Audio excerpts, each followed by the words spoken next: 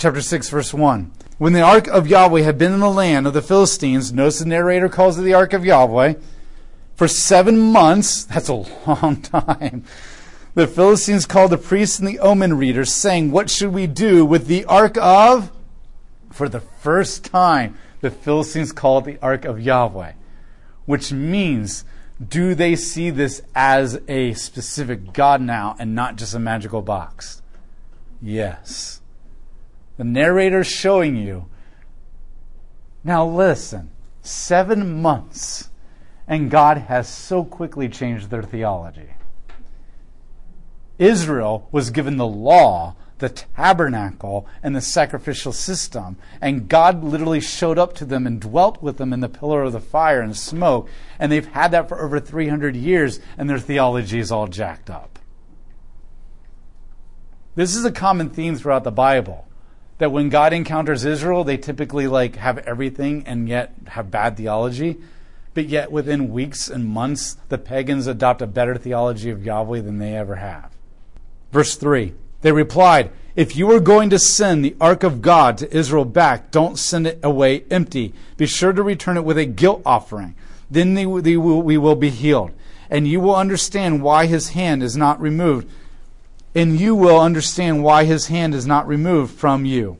Now what's interesting is that this hand, in the Hebrew, it communicates the idea that Yahweh's hand was kabod upon the Philistines. That idea is being presented here. So that glory, heavy, honor theme is still continuing on. Now notice that they're saying we're going to make offerings to Yahweh. They're not making offerings in their temple. They're going to put the offerings on the ark and send it back to Israel, to Yahweh. So now they're making sacrifices and offering to Yahweh. And notice that they call them guilt offerings. So this isn't just a trophy offering, this is repentance. Now that doesn't mean they're all becoming Yahwehist and they're going to become this godly, but it does mean that they're acknowledging that we have to answer this God. They reply, the Philistine leaders numbered 5. Those are the 5 major cities that I told you about. So they send 5 gold sores and 5 gold mice. There's your mice idea from the plague. For it was the same plague that afflicted both you and the leaders. So this is what they're going to do. They're going to get these sores. They're going to make a gold idol that looks like a giant sore. And they're going to get an idol and make it look like a mouse. And they're going to put it on, just pile it up on the Ark of the Covenant, and they're going to send it back to Israel as an offering to God. Now this is a very common pagan way of thinking. If something is attacking you or something is afflicting you, it was not uncommon for them to take that thing and fashion it into an idol and offer it to the God. So if like somebody physically is attacking you, you might fashion a little human as an idol or as a gold thing, and you would put it in the temple. Or if if a boyfriend just dumped you, you fashion a gold heart. Just different things. Whatever you feel like is afflicting you or troubling you, you fashion it. And it was their way of saying, I'm giving this to the gods to deal with. I'm giving my sores. I'm giving my rats to this God to deal with. And they very much viewed it that way. Now, this is obviously not godly in any kind of way. But yet what we're going to find out is God is going to accept this offering. Now, why would he accept this offering when this is not biblical in any kind of a way? Remember, God said no images. Yes. Because that's all they know. Remember Tamar, who got a part of the Abrahamic covenant in a really bad way by sleeping with her father-in-law? Yet she's called more righteous than him because what do you expect a Canaanite to understand? Israel's done a really bad job of communicating good theology. They don't know any better. They don't have the Word of God. They don't have the image of God. There is no teaching of the priests in their culture. So they're only doing what they know. What they know is this, but what's important is that their heart is in it. Their heart is in it. And God accepts that. Now, once God teaches you and instructs you, then he holds you accountable to that. If you go out and get your girlfriend roses for the first time ever, she might accept those roses and say, oh, that's so loving. But then she'll say, you know what, I really don't like roses. They actually make me break out. I'm allergic to them. I don't know if that's the thing. But then if you keep giving her roses, that's really insensitive. Israel, they are held accountable to all of the law because God has taught them. And now they know better. But the Philistines haven't been taught, so they're not held accountable to it. As long as their heart is acknowledging the most important thing. Yahweh is the only true God. That's the important part there. And if Philistines do come into a theological understanding later, they'll be held to that. And we need to remember that. We need to remember that's how God dealt with Moses. When Moses was like, I don't know you, I don't want to be a part of you. And he was very gentle with them. But by the end of Moses' life, he was harsh. He was like that with Gideon. Gideon's like throwing out these fleeces and testing God, and God's dealing with all of it because he's young. And we need to understand that about the people coming in our church too. I think a lot of Christians, they look and they condemn and they judge non-believers when they come into the church, a biblically illiterate culture that comes in our church, and we judge them and condemn them, or we watch things on politics in the news and we're like, oh, those evil people, how could they be committing sins like that? God is going to judge you. And it's like, how would they know? Unless we teach them. And that's one of the reasons we've lost respect in our culture, is because we've judged and condemned a people that don't know better. That'd be like you going up to your 4-year-old daughter and saying, why don't you know trigonometry yet? Come on. Or like when my 1-year-old was drinking out of the toilet one day. You don't go oh my gosh, you horrible evil person. Don't you know about bacteria and germs? No, she doesn't. But that's how we treat the culture. We condemn them like we think they should know all this stuff. God never does that. He never does that. He looks at the heart and he sees people who are seriously off on their theology, but their heart says, we're acknowledging you. And we're going to make sacrifices to you. God deals with the heart. And that's a very important thing that we're going to see here. Because that theme is going to become very prevalent as we go through Samuel. Yes, does behavior matter to God? Is righteous living incredibly important to God? Is there moral expectations and judgments for that? Yes. But at the same time, what God is mostly looking at, mostly judging, and mostly commending is the heart attitude. And he deals with you where you are. Just like we deal with our children where they are in their development. And we should deal with the people in the church like that. We should deal with the people outside the church like that.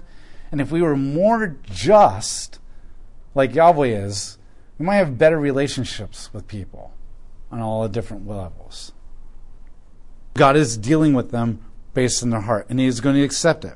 So they take the ark of God and they put on the ark on the cart. They put on a cart. Now, this is a total violation of the law, too. Remember, only the priests with poles are allowed to carry it. You're never allowed to put it on a cart.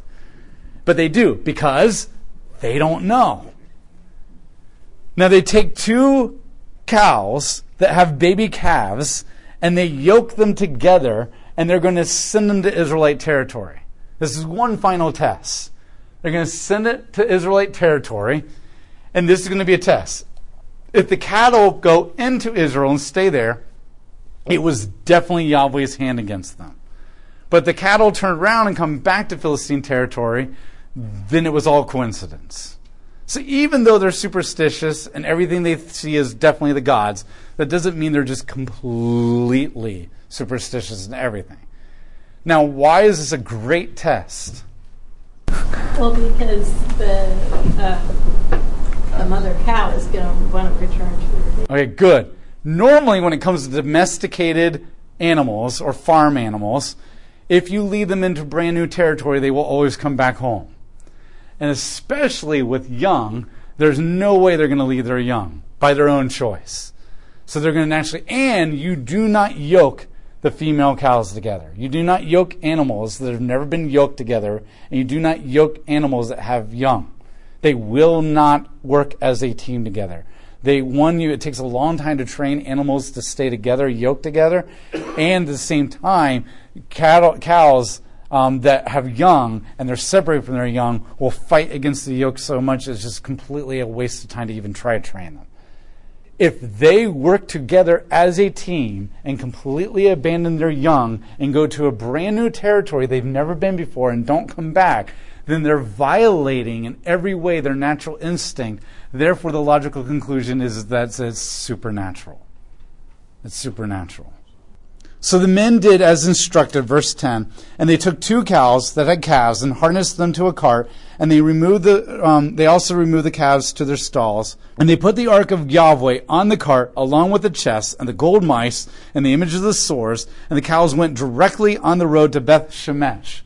Beth Shemesh is up here, okay, right here all the way north. So they're sending a long way away, about a day's journey.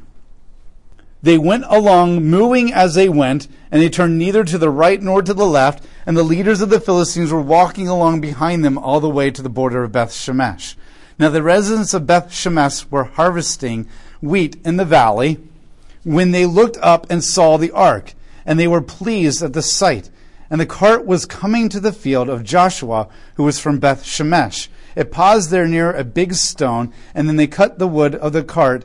Then they cut up the wood of the cart and offer the cows as a burnt offering to Yahweh. So basically the cows come, and when they get into the city, they just stop. And they wait. So they then realize that this is an amazing thing that God has just done. So they take the cart, they cut the wood up to start a fire, and they offer the cows as an offering to God. The Levites took down the ark. Now, here's the thing you must understand. Beth Shemesh is also a Levitical city. Remember back in Book of Numbers and Joshua, the Levites were not allowed to have their own land, but God gave them cities scattered all throughout Israel and the 12 tribes, so that every tribe would have priests living among them and instructing them. So the Ark of the Covenant just not only violated the natural instincts of these cows and led them back to Israel, but it just happened to lead them back to a Levitical city as well. A Levitical city where they would know how to handle the Ark of Yahweh, and a Levitical city where the Levites actually were allowed to handle it. And so that's very cool there as well. So the Levites took down the Ark of Yahweh and the chest that was in it, which contained the gold objects, and they placed them near the big stone. And at that time the people of Beth Shemesh offered burnt offerings and made sacrifices to Yahweh. The 5 leaders of the Philistines watched what was happening and then returned to Ekron the same day. These are the gold swords that the Philistines brought as a guilt offering to Yahweh, one for each of the following cities: Ashdod, Gaza, Ashkelon, Gath, and Ekron. The gold mice correspond in number to all the Philistines of the 5 leaders from the fortified cities to the hamlet villages to the greater Abel, where they positioned the ark of Yahweh until the very day of the field of Joshua, who was from Beth Shemesh. So it stays there for a while. But Yahweh struck down some of the people of Beth Shemesh because they had looked into the ark of Yahweh. He struck down 50,070 men. And the people grieved because Yahweh had struck the people with a hard blow. Or in the Hebrew it says a kabod blow. Now, here's what's interesting. Israel disrespects the ark, and they want to see what's inside it. And they open it up, and God judges it. Because remember we talked. They know the law, and they're held accountable to the law. And what it shows you is that even after all of this, because we're told that the Israelites heard the rumors of what was happening in Philistine territory, but even after this, they still cannot revere God. And the point is that the Philistines have gained a greater reverence for God after all of this than Israel has after all of this. Now, that doesn't mean every Israelite is still disrespectful like this, but there's still some who are. And then the residents of Beth Shemesh asked, who is able to stand before Yahweh, this holy God, and to whom the ark will go from here? Basically, their response is, who can stand in the presence of God and survive? Who is worthy to come in the presence of God? Fast forward, later we're going to talk about another incident where David is going to bring the ark of Yahweh into the city of Jerusalem in the wrong way. And people are going to die. And David is going to say, who can stand in the presence of such a mighty God? This means the narrator is intentionally asking that question. Who can stand in the presence of a mighty God and survive? And the answer is no one. But as we keep reading, we're going to find out that some can. So they sent messengers to the residents of Kiriath-Jearim, saying, the Philistines have returned the ark of Yahweh. Come down here and take it back home to you. So the people of Kiriath-Jearim, another Levitical city, came and took the ark of Yahweh, and they brought it to the house of Abinadab, located on the hill, and they consecrated Eleazar his son to guard the ark of Yahweh. And nobody dies there. The same thing is going to happen with David. People are going to die in Jerusalem. He's going to send it to somebody's house. Obed the Edomite. And in Obed Edomite, he's going to take the ark into his own house. And he's not going to die. In fact, it's going to say, and Yahweh blessed him all the months that the ark was there. And the answer is, one way, who can stand in the presence of Yahweh and survive? And the answer is, no one. But then in another sense, the answer is, but those who humble themselves before Yahweh. Those who acknowledge that Yahweh is the true authority, the true sovereign king. Those who lower themselves. And what you automatically have here is, once again, we're tying back into Hannah's song. Hannah's song. That those who are prideful and arrogant, God brings down.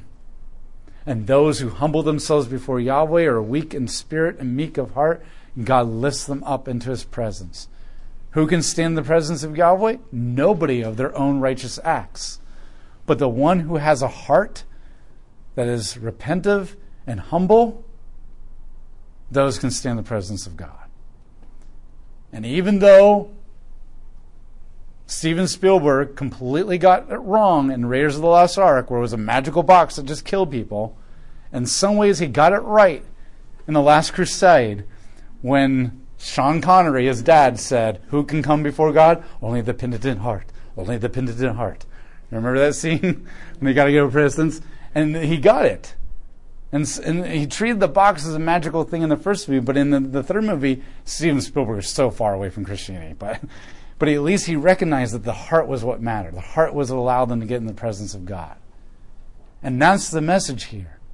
It really doesn't come down to these little behaviors that we call sins and all that kind of stuff. Those are wrong and they're sinful and they separate you from God because they break your relationship with people and they break your relationship with God because it hurts people. But ultimately it comes down to the fact of, do you enter the presence of God? Do you conduct yourself as a Christian in an arrogant, prideful, haughty kind of a way? Do you think, look how gifted and skilled I am? And man, there's no way this is going to be done right unless I take over. And if you want it done right, then do it yourself. Or if first you fail, then try again. And there's a good thing to that. But a lot of times it's crouched in there, I will get it. Or do you constantly come before people in a humble way? You present yourself before God like, I am a broken sinner. This is the parable that Jesus told the Pharisee and the tax collector. When you walk into the church, do you think, wow, this ministry is going so great because of me? And believe me, that creeps in your mind. Everybody who's ever been in ministry, who's ever done anything, and especially when people like you did a great job, it is hard. We are prideful, arrogant people. It's hard to not think that way. But do you allow that to grow, or do you check it and surrender it to God and humble yourself? And this is going to be a constant theme all throughout Samuel. I mean, it's kind of been there and here in the different books, but Samuel's going to beat this hard. That true righteousness does not really flow from our behavior because none of us are righteous. None of us can behave correctly. But true righteousness is those who humble themselves before Yahweh, completely surrender and say, I can't do it. There's nothing in me that's worthy to come into your presence. Only by your grace. And I give you what I have. Do with it what you can. And if you have that kind of heart, then you are supple clay in God's hands that He can fashion you into a righteous, godly behavior of a man or woman of God. But too often we try to get our behavior right, and yet our heart is not. But it's actually the opposite. You get your heart right, and God will fashion you and renew you and transform you into a righteous, obedient person. And this is the message of Samuel. We've seen it with Hannah. We've seen it with Eli, the sons. We've seen it with even the Philistines. We're seeing it with the people who had the audacity to look into the Ark of the Covenant. We're seeing it with Samuel. And this is a story of not bad behavior and good behavior. This is a story of those who humble themselves and those who don't. And it all goes back to the garden. What was the sin that Adam and Eve committed? Not bad behavior, but that they chose autonomy. They decided that what I think is right is actually better than what God thinks is right. And that was the sin. That's the heart. And as a church, as a people, as we address the people growing in our church, as we're discipling people, as we're approaching the people from the world, as the people of the world come into the church, we need to constantly remember that the behavior is not the primary goal. The primary goal is the heart. Because lots of people have really nasty hearts, but they've made themselves look really good in their behavior. And lots of people have been struggling for a long time with certain addictions, but their hearts are so humble and broken for God. And we're focusing on the wrong things. And that's the message that God is going to make. And this is going to come to a climax with David. When God is going to look at Saul and say, I reject you, Saul, but there's a man that I've chosen who's a man after my own heart. And then you read David, and behavior-wise, he's a scumbag. Because it's about the heart. Now, once again, don't mishear me and say behavior doesn't matter and forget what they do. Because if you completely don't care about your behavior ever, then your heart probably isn't right. And this is what God is saying. We know this, but this is why Paul says that he preached the gospel to those who believe. Because no matter what we know, we need to constantly remind ourselves of this, because it's so easy to get wrapped up in behaviorism. It's so easy to get wrapped up in rules and laws. It's so easy to start becoming controlling and prideful and arrogant and not even know that it's happening, because God truly has blessed us and is using us in amazing ways. And if we don't remind ourselves of this, if we don't pray, test me, O Lord, and see if there's any offensive way in me and anxious thoughts, and lead me in the way everlasting, then we'll end up like those people that end up falling, and we're like, how could they fall? They were so good at the beginning.